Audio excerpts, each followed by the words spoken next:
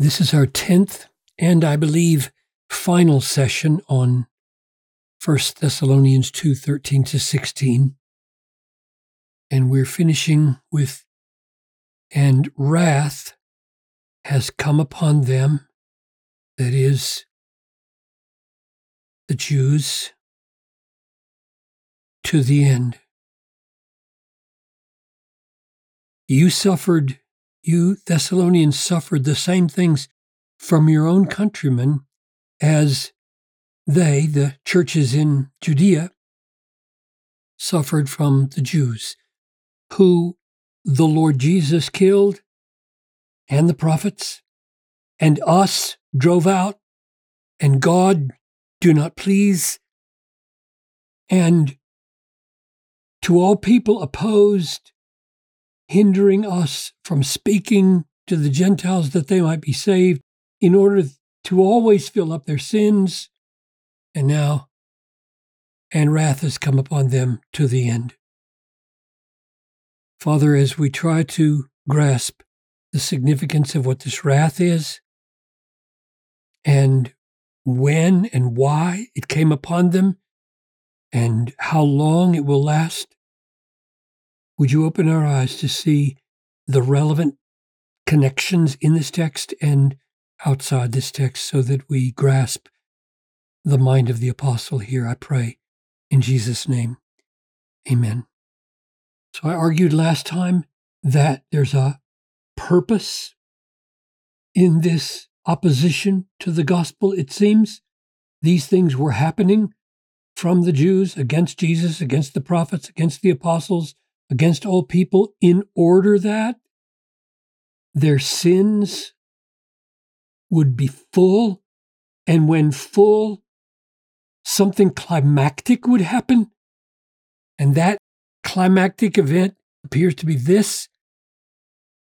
Let's see if we can trace the argument of the New Testament that brings us to this point.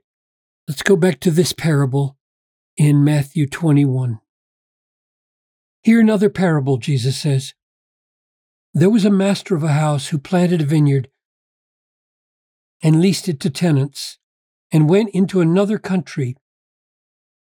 And when the season for fruit drew near, he sent his servants to the tenants to get his fruit." So this is a picture of God planting the vineyard of Israel and now sending prophets to them. And the tenants, the people, the Jewish people, took his servants and beat one, killed another. So that's the reference to killing the prophets that Paul was referring to in 1 Thessalonians 2. And stoned another. And he sent other servants, more than the first. He kept sending these prophets to try to draw the people back. And they did the same. Finally, he sent his son. Now, this is the climactic sin. Remember? They killed the Lord Jesus, not just the prophets. He sent his son to them, saying, "They will respect my son." But when the tenants saw the son, they took him and threw him out of the vineyard and killed him. When, therefore, the owner of the vineyard comes, what will he do to those tenants? And here's the answer in the next 4 verses. He said to him, "He will put those wretches to a miserable death."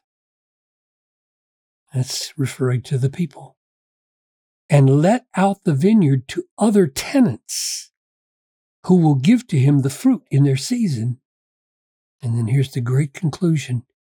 "Therefore," Jesus says, "I tell you this," is the conclusion of the parable, "the kingdom of God will be taken away from you," that's Israel,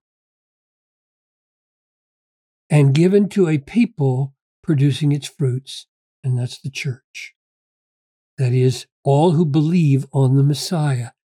So since there was this decisive sending of the Son and this decisive rejection of the Messiah on the part of Israel, the result is God now takes his saving reign, which for 2,000 years from Abraham down to Jesus has been focused on Israel. And he says, I am taking it away. That is a dramatic turn in redemptive history. And I'm going to give my saving focus to the people producing its fruits. So he gathers a new people in the Messiah, Jesus Christ. And it is the church of Jesus Christ. Consider Luke 21. When you see Jerusalem surrounded, Jesus says, by armies, then know that its desolation has come. They will fall by the edge of the sword. So the Jewish people, Jerusalem, will fall by the edge of the sword and be led captive among the nations, and Jerusalem will be trampled underfoot by the Gentiles until the times of the Gentiles are fulfilled. Now remember, he had said here, I'm going to take the kingdom from you and I'm going to give it to a people producing its fruits.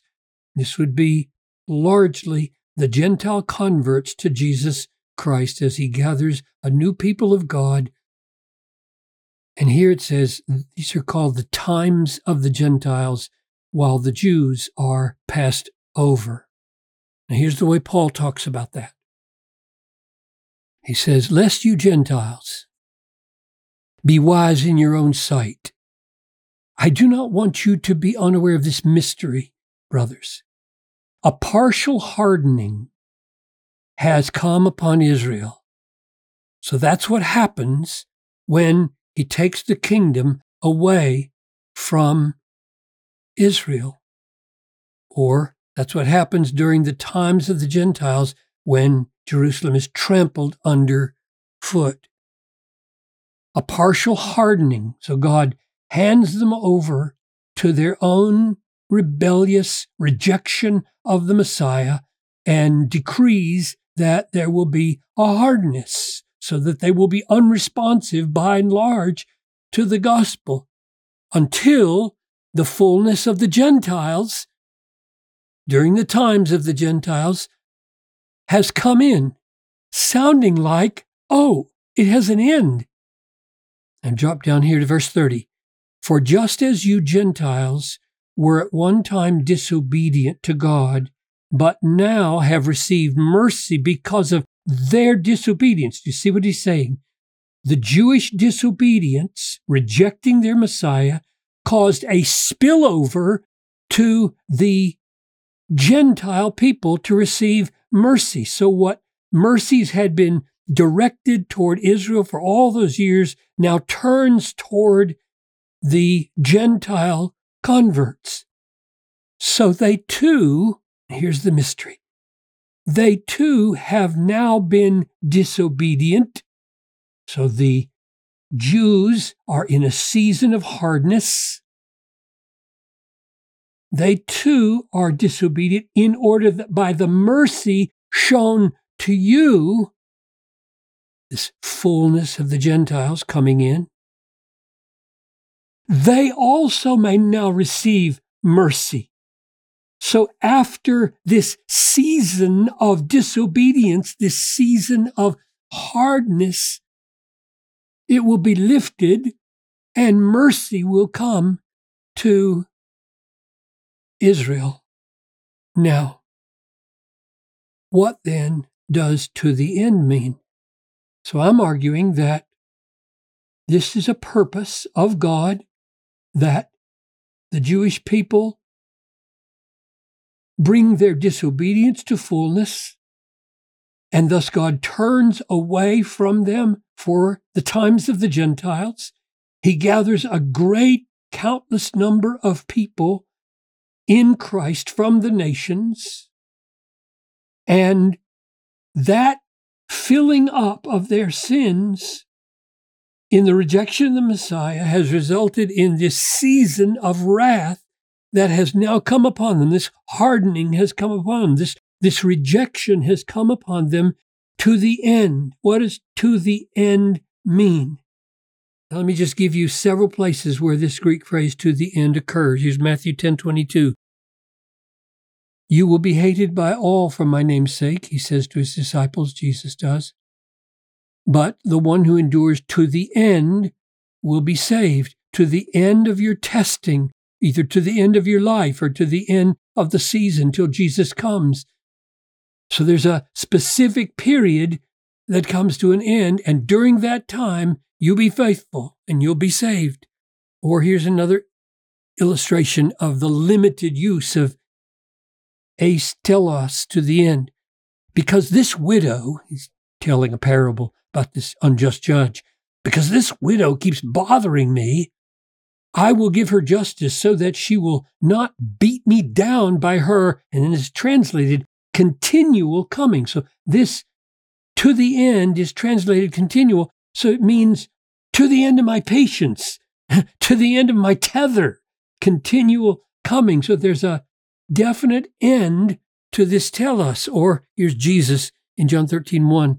When Jesus knew that his hour had come to depart out of this world to the Father, having loved his own who were in the world, he loved them to the end, which probably means to the uttermost on the cross. Nothing held him back. So to the end here doesn't mean forever. Eis telos doesn't mean forever in the New Testament.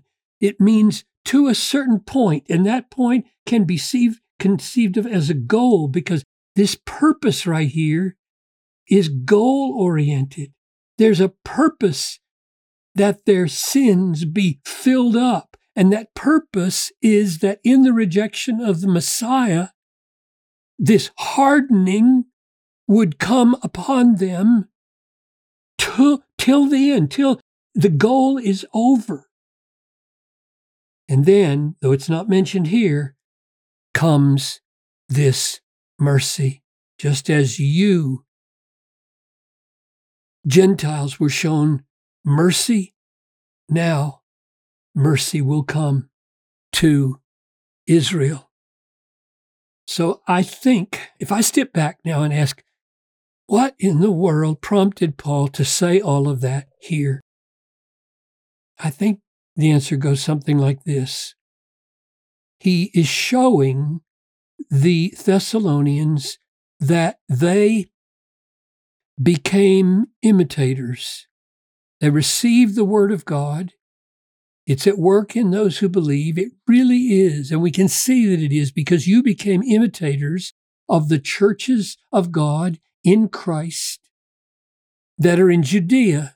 And then he explains how they were imitators. You suffered the same things from your own countrymen as they did from the Jews. And some of these folks themselves are Jewish people, we know from Acts 17, and it was the Jews who persecuted them in Thessalonica. And so just as the Christians were opposed by the Jews in Judea, you have been opposed yourself, which raises a huge question, which he now addresses here, of what's going on, Paul, with the fact that God's very people are so recalcitrant against the gospel.